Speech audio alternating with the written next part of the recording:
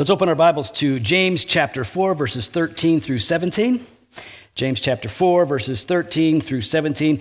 We are in a short series called Q&A, taking a break from Acts just for a few weeks, while we look at some of the weightiest questions that are asked in the Bible.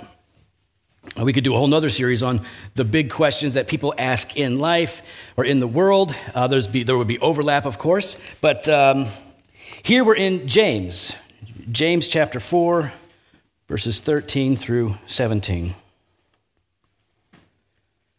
Come now, you who say, today or tomorrow we will go into such and such a town and spend a year there and trade and make a profit. Yet you do not know what tomorrow will bring. What is your life?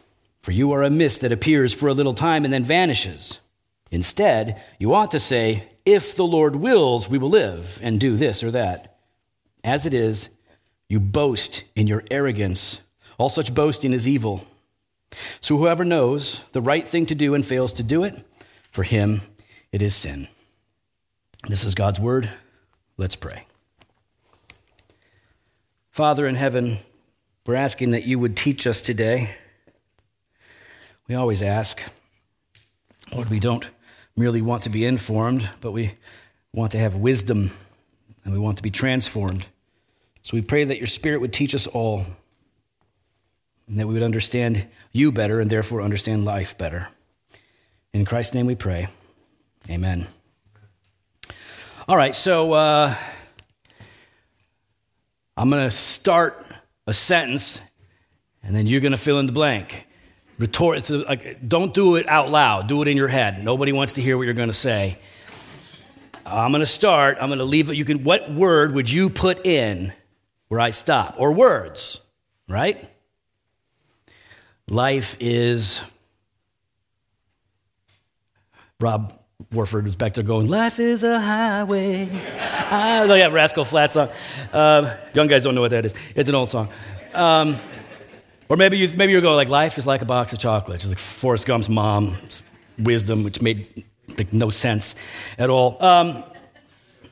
Maybe you fill it in with like popular American proverbs, right? Life is what you make it. Life is what happens to you when you're making other plans, blah, blah, blah. But like, I'd like you to take a moment. Like, what would you say? Life is, what comes to mind? Like, what is the first thing that you put there? Life is, some of you would say, life is good. Life is sweet, right? Maybe you're in that spot where you recognize that you have it pretty good and you're grateful for it and you're thankful. Others of you would say the first thing that comes to mind, life is hard. Life is painful. Life is dark. Life is difficult. Life is empty. Life is killing me.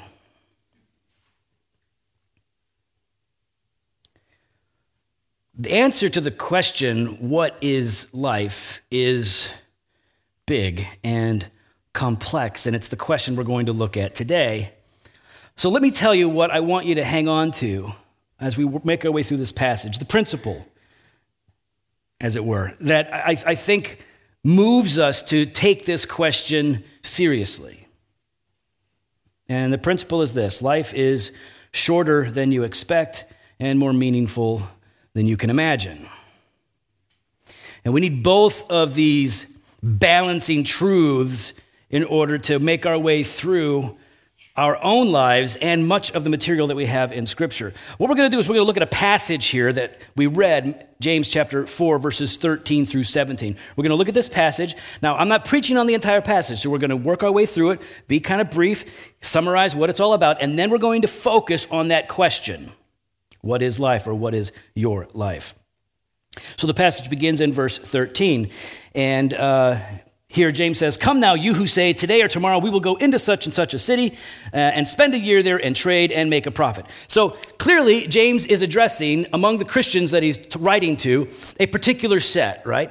These would be the merchants, right? The businessmen and women, the people that, buy, sell, trade. It is their business. It is their work. It is their vocation to go away into another town. They make plans. They put it all together. They go, okay, we're going to go there. We're going to set up shop. We're going to stay there for this period of time. And we're going to do our work and make a profit.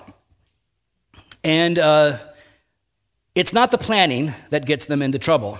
It's not the profit. That's not a problem either. But they are being corrected here, right? Because it starts with Come now, you who say. Right? So in other words, like, listen up. You people who function like this, because you're actually functioning in a way that isn't healthy. It's detrimental to your very being, to your life. Come now, you who say, you who do this. And while he's talking to merchants in particular, like as the example, we all wind up doing this. We all wind up making the same mistake that these merchants were making at the time. The problem isn't the planning. The problem is the presumption. The problem is that these merchants, and we do this as well, we presume that we can go about our life and leave God out of the equation, that we can make our plans and set up our destinies, right? And put together a path that we're going to follow that has a particular goal, and we can just do it without regard to God, without inquiring of the Lord for wisdom. We can leave him out of the process so that when he ultimately interrupts our plans, our only likely response is to be one of frustration and anger. The merchants were presumptive, that they were the captains of their own fate, right? That they could just do that their plans would just work, right? It's not that the planning was wrong, it's leaving God out of the equation. That's the problem. And so what does he say here in verses 13 and then 14, right? Come now, those of you who say this, we're going to go, we're going to spend a year there and trade. You do not even know what tomorrow will bring. See, he brings reality into their equation that has left God out. We're going to go, we're going to accomplish this, we're going to make our bones, and we'll come back home, it's going to be great. Okay, you're presumptive, right, that you can do this without God, and here's the reality. You have no idea what tomorrow brings. In other words, nothing is guaranteed in this life. Nothing is certain. I know some things are certain. Like they say death and taxes are certain.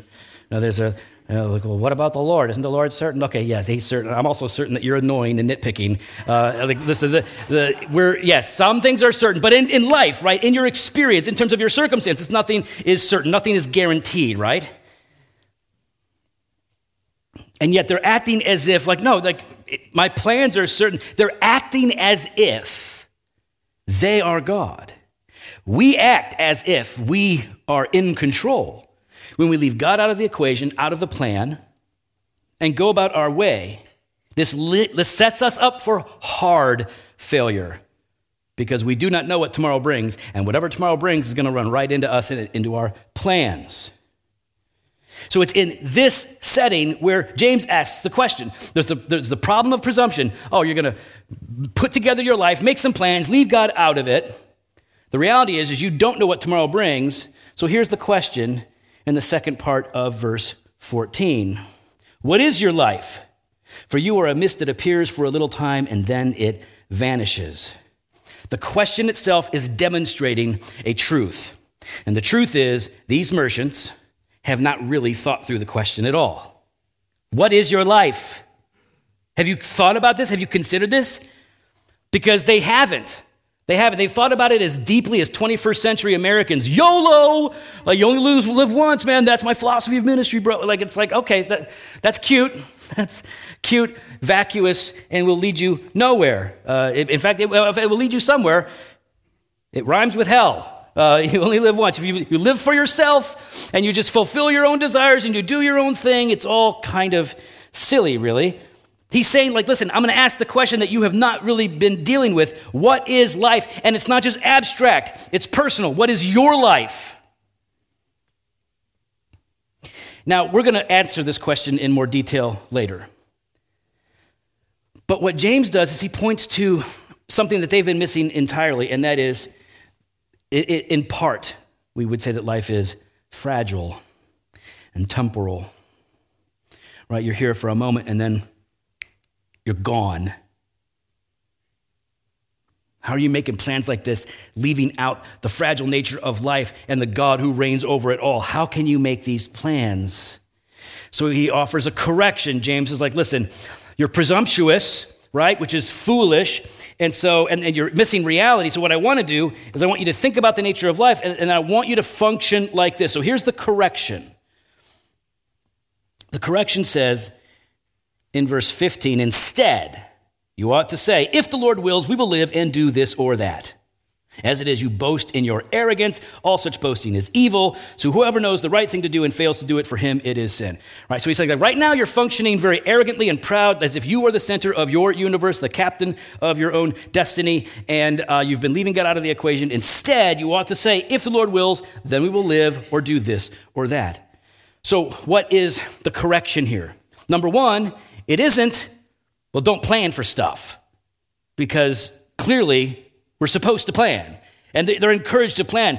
It's in the context of acknowledging God's will, his sovereign will.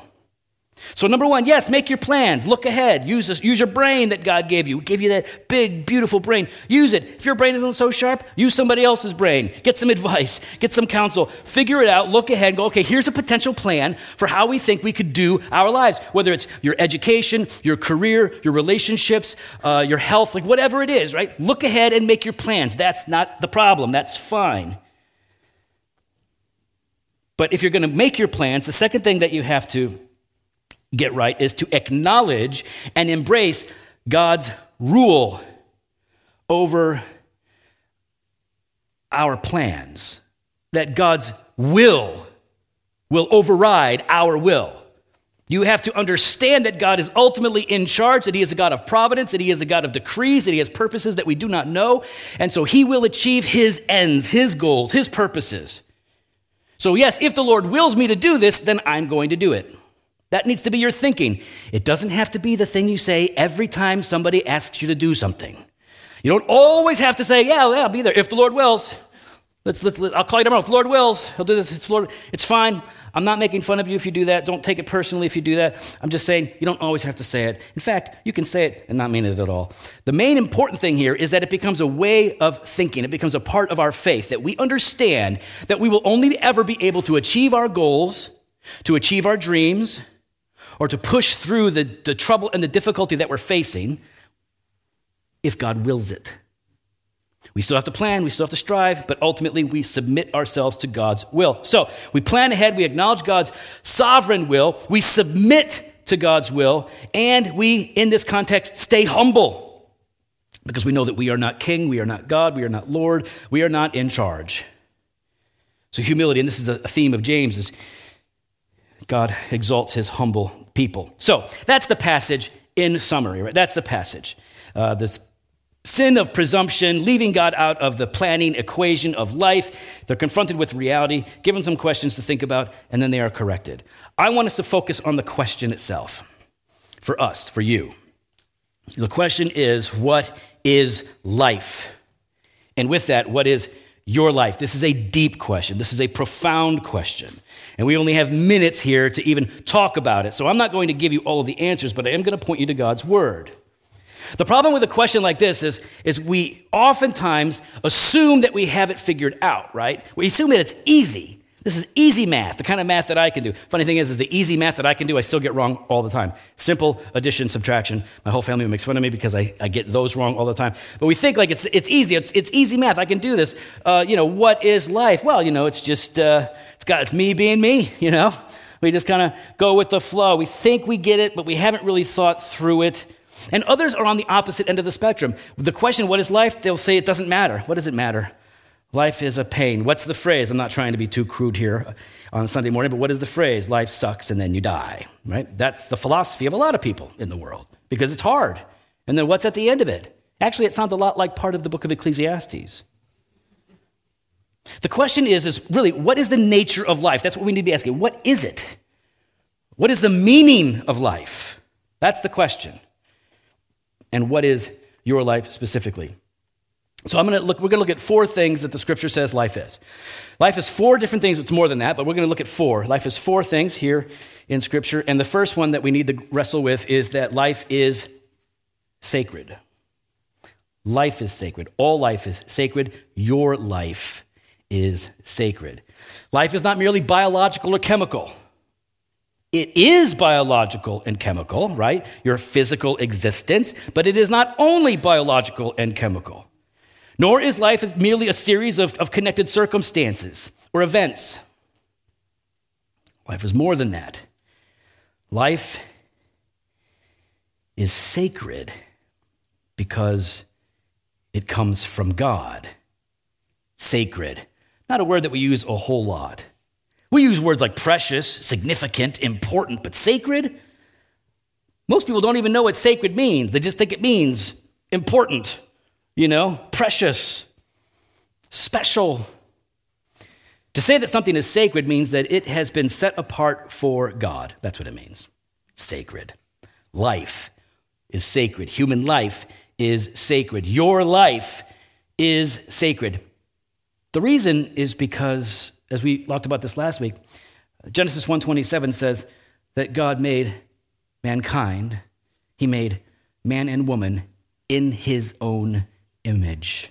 We are all, every human being, regardless of who we are, what we believe, how we behave, all of us are made in God's image. Therefore, we have worth and value and dignity. We reflect God. We were made by God. We were made for God. We belong to God, whether we accept that reality or not. The image of God, the imago Dei, right? The imprint on all human beings, that's what makes you sacred. That's what makes your life sacred. And some of you think I know people get to the point where they think my life is so screwed up. I've made such a mess of my life. There's nothing sacred about it at all. It's just a mess. It's a sham. You can't unsacred your life. Your life is sacred. It belongs to God. You still bear the image of God. You think my life is irredeemable because I've gone too far. I've done too much. Nothing, I can't change. I'm too weak. Whatever the problem is that you're thinking oh, my life is over. It's ruined. Your life remains sacred. And God is the God of redemption. Life is sacred. And because life is sacred, your life is sacred, all life is sacred, this is why we actually have much of the morality, much of the commands, the ethics that we hold to as Christians. Think again of the sixth commandment, right? You shall not murder. Why? You shall not murder. Why is that? Don't some people need it? You feel that way, right? Don't some people need a little murder? What is it because it makes for an uncomfortable society? Is it wrong because then only the powerful will win? Murder is wrong because life is sacred. Life belongs first to God and is given to us. So this is why we do not murder. It's why we say that it's wrong. It's why we say all human life is worth protecting. It's why we care fundamentally for the unborn. It's not a political issue for us. It's political in that it involves the government. But the reason that historically Christians have valued the unborn, the preborn, is because we recognize that is human life. It's sacred. It's a human being made in God's image, and we are therefore called to protect it. All life is sacred. Listen, it's not just about taking of life. Jesus takes this in Matthew chapter 5, verses 21 and 22, and when he points out, you know the law, right? You've heard what the law says about murder. You shall not murder, and whoever murders will be liable to the judgments. But I say to you that everyone who is angry with his brother will be liable to judgment. Whoever insults his brother will be liable to the council, and whoever says you fool will be liable to the hell of fire. So Jesus says, listen, the reason we treat people the way that we do, we don't murder them, we don't hate them, we don't hurt them, is because life is sacred. Their life is sacred. It's why we actually extend kindness and help. God's laws are not arbitrary. He's not just giving us things to do because they seem like they might be fun or interesting for a time. They stem from his very character. Life is sacred. Your life is sacred. Keep that in mind as you're navigating through the questions that you might ask about your particular circumstances. Life is sacred, so don't dishonor it. Instead, protect it. Number 2, life is fragile. Yes, although life is sacred, it is from God, it is a gift, it is something that is easily lost, right? People, listen, I know we tend to think that we're resilient, and we are in many ways resilient, right? I fell out a 2-story window and I've been hit by 2 cars. I used to climb up these old abandoned silos when I was a kid. I'm just really surprised I don't have more injuries, right? Just from the silly things that we've done, right? We feel like we're pretty resilient, but the truth is 1 half second delay in a decision walking through town is the difference between life and death. The smallest things can take a life. Germs that you can't even see can take a life. Life is fragile. Job 7:7 says, my life is a breath, right? It's there and it's gone. Psalm 78:39 says it this way. He remembered that they were but flesh, a wind that passes and comes not again. We are dust. Human life is in many ways frail. And if it is fragile, we need to be careful with it. And many of us are not careful with it. Now, we shouldn't be paranoid. We certainly shouldn't be looking over our shoulder as if we're living in the Final Destination movie and the death is coming for us at every point. But we should certainly live with the awareness that our life can be taken from us quickly. And if it's not the whole of life, it can be the health of life. Life is fragile, so be careful with it. Cultivate it. Care for it. Protect it. Life is sacred, life is fragile, and life is short. Fragile and short sort of go together, don't they? Life is short. That doesn't mean that, your days are short compared to another person's, right? A lot of you here are going to live into your 90s, beyond even. But life is short, and here I don't necessarily mean shortness of days, right? Because that would relate more to frailty. To say that life is short means that it goes by very quickly. You know who says that all the time? Old people. Oh, listen to the old people. Life goes by so fast. They're always telling the young people, like we need to listen to them. Like old people telling us, like, hey, listen, they see you, graduating high school, going to college, getting married, having babies. And what are they always like? Hey, listen, it goes by fast, especially when the kids goes by fast. Pay attention. Get everything you can out of it. Like, pop, old timer. Okay, I've been paying attention. It's not going by fast at all. And then, all of a sudden, you're 50, and it went by so fast. I know 50 makes me young to some of you old people, and old to some of you young people. I remember thinking as time was going by, like, they keep saying it's going by fast. It's not going by fast. Because in the moment, I'm enjoying it all. I'm paying attention. I'm taking notes, people. Literally. But they're not lying. The reason they know that life passes by fast is because they lived much more of it than you, and they've lived most of theirs. You get on later in life and you realize, wow, life is actually short. It goes by quick. That means it's easy to waste. It's easy to put your time, your focus, your energy on the wrong things. Wrong doesn't mean sinful, by the way. Many a good man and good woman have wasted their lives by pouring all of their energy into secondary things, leaving God and the people that God has put in their lives out of the equation. Life is short, so don't waste it. Be mindful of the choices that we make. And so far, we start talking about things like life is sacred, life is fragile, life is short. And these are the kind of things that almost any philosophy student or any other religion, for that matter, can embrace. We can get behind this sort of a thing. Like life is special, at least, right? It's significant. It's fragile. It's short. But we start to part ways significantly with other people when we talk about the reality that life is full of meaning and what it actually means. Life is full of meaning. It's not empty. It's not trivial. It's not vanity, even though it can feel like that. Life can feel pointless. In fact, it is so true that life can feel like an utter waste of time, that there's a whole book of the Bible dedicated to the idea. The book of Ecclesiastes says over and over again that life is vain and meaningless. But that's actually not its point. What the book of Ecclesiastes is ultimately saying is that yes, life will feel and will experientially be vain and meaningless. It's a chasing after the wind, right? You can never catch it.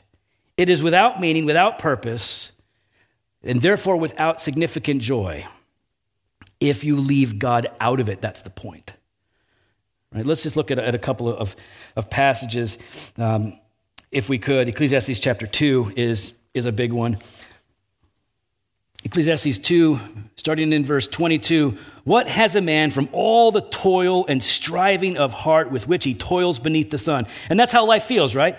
Feels like hard work, right? Whether you're, shoveling asphalt in the city, or whether you're, crunching numbers in a cubicle, whatever it is, right? You're struggling, you're toiling beneath the sun. It's hard. Whatever it is, life is hard. And what do we get for it? The implication is nothing. For all his days are full of sorrow, and his work is a vexation. Even in the night, his heart does not rest. This also is vanity. The preacher who wrote Ecclesiastes is saying, look, listen, this is what life is like if you start to wrestle with the question of what is my life without God. If you go beyond the making of plans without God to, is there a point without God? That's where we wind up. So, yeah, life is full of meaning, and only if we understand that God is the source of that meaning. Because if we keep reading in Ecclesiastes chapter 2 and we come to verse 24, there is nothing better for a person than he should eat and drink and find enjoyment in his toil. Now, how is that? He just said there is no purpose in the toil and the striving. His days are full of sorrow. How can he now say there's nothing better for a person than he should eat and drink and find enjoyment in his toil? This also I saw is from the hand of God, for apart from him, who can eat or who can have enjoyment? For to the one who pleases him, God has given wisdom and knowledge and joy. But to the sinner, he has given the business of gathering and collecting, only to give to one who pleases God.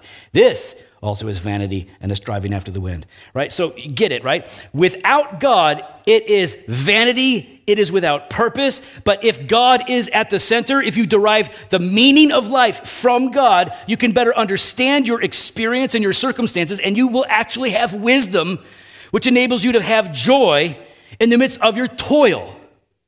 Toil and striving sounds horrible. Ain't nobody likes toil and striving, but that's life. Like, lace up your shoes, right? Get ready, because that's life. It's hard. And the older you get, well, sometimes it tends to get more complicated. It tends to get busier. Life doesn't ease up on you.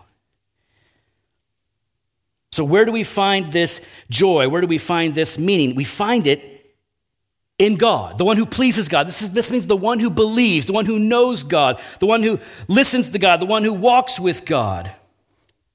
We can go to the very end of Ecclesiastes, the very last thing that's said. The end of the matter, all has been heard. Fear God and keep his commandments, for this is the whole duty of man. That's it. Fear God, that means don't be afraid of him. It means to be in awe of him. To fear God is to truly believe, like to genuinely believe, to know who he is and to embrace that and to submit yourselves to him, to fear the Lord and to keep his commands, right? To have a kind of relationship with God by faith that results in you saying, oh, these are your commands, this is your will, I'm going to walk in your ways. Life is full of meaning when it's found in God. Like this, and this is not subjective, right? This is objective. All life has meaning. Everyone's life has more meaning than they can comprehend because God is more than we can comprehend. And we derive our life and therefore our meaning from him.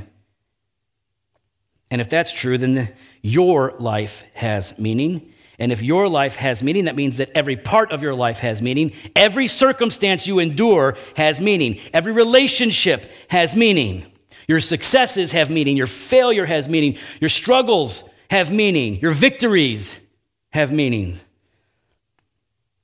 The peace that you may be experiencing has meaning, or the pain that is overwhelming you has meaning. Your love and your losses, it all is significant. It all matters. Life is sacred and fragile and short, but full of meaning.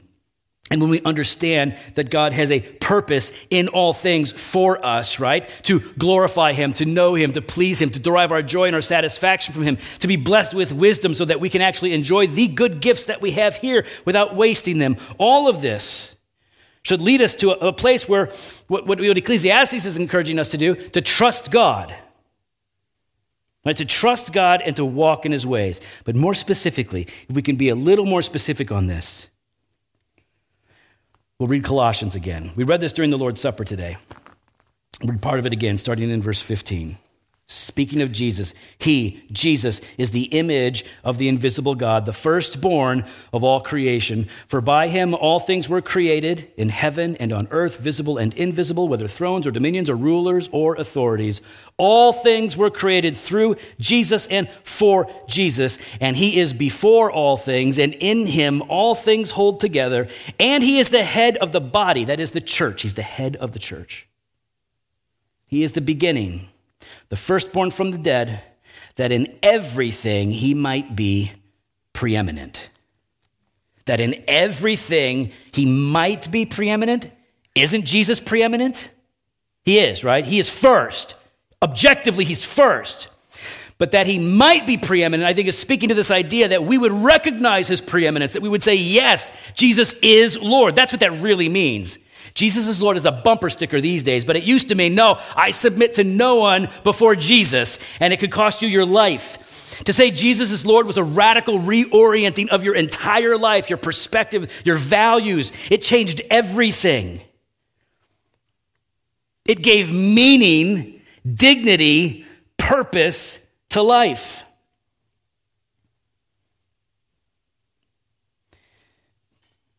The meaning that we find in Jesus. I mean, this is why we tell people Jesus is the answer, the Savior, God in the flesh. He is the one that we preach, because apart from him, there is no true knowledge of God. To say that life is full of meaning means that it is possible to miss it, right?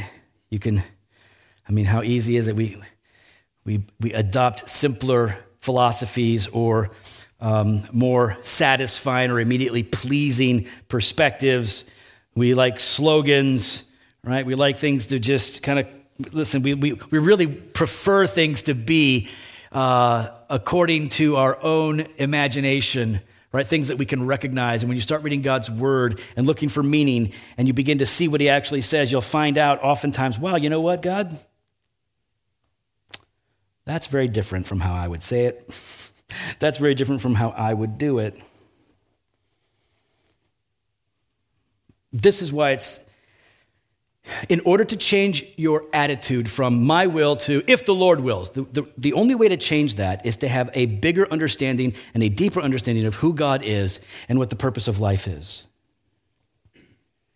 This question is not academic, what is life? Because the question actually is, what is your life? I'll tell you what it is. Your life, my life, is a gift from God meant to be lived before his face. Your life is a gift from God meant to be worked out in the presence of the giver.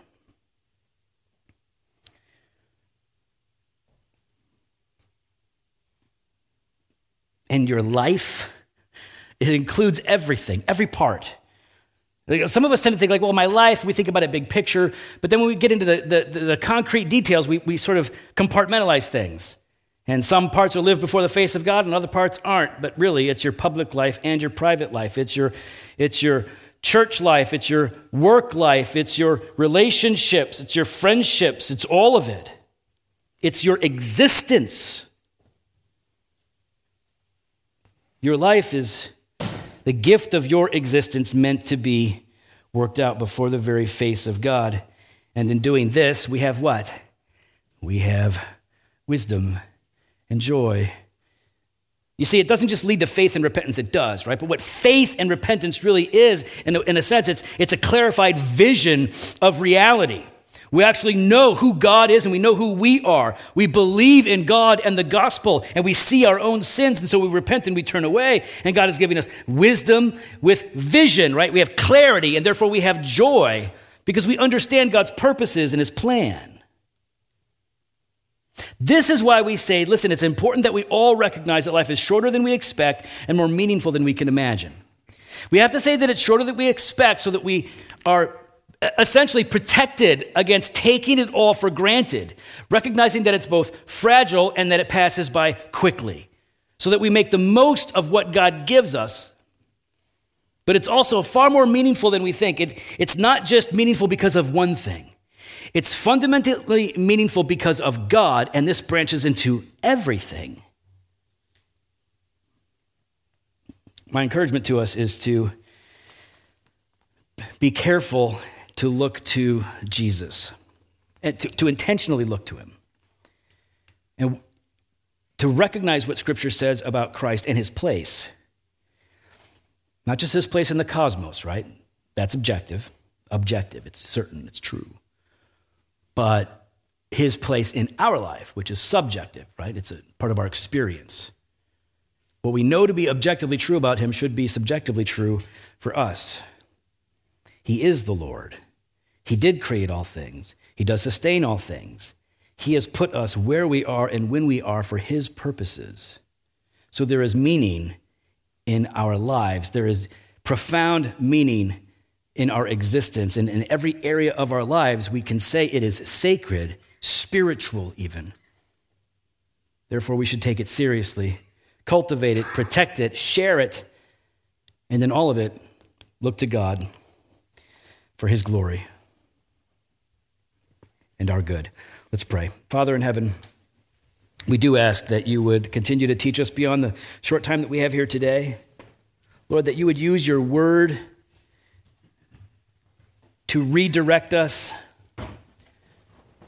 through the songs that we sing that reflect your word, through the scriptures that we read, the messages that we listen to. Lord, would you change our perspective and change our hearts wherever necessary. In Jesus' name, amen.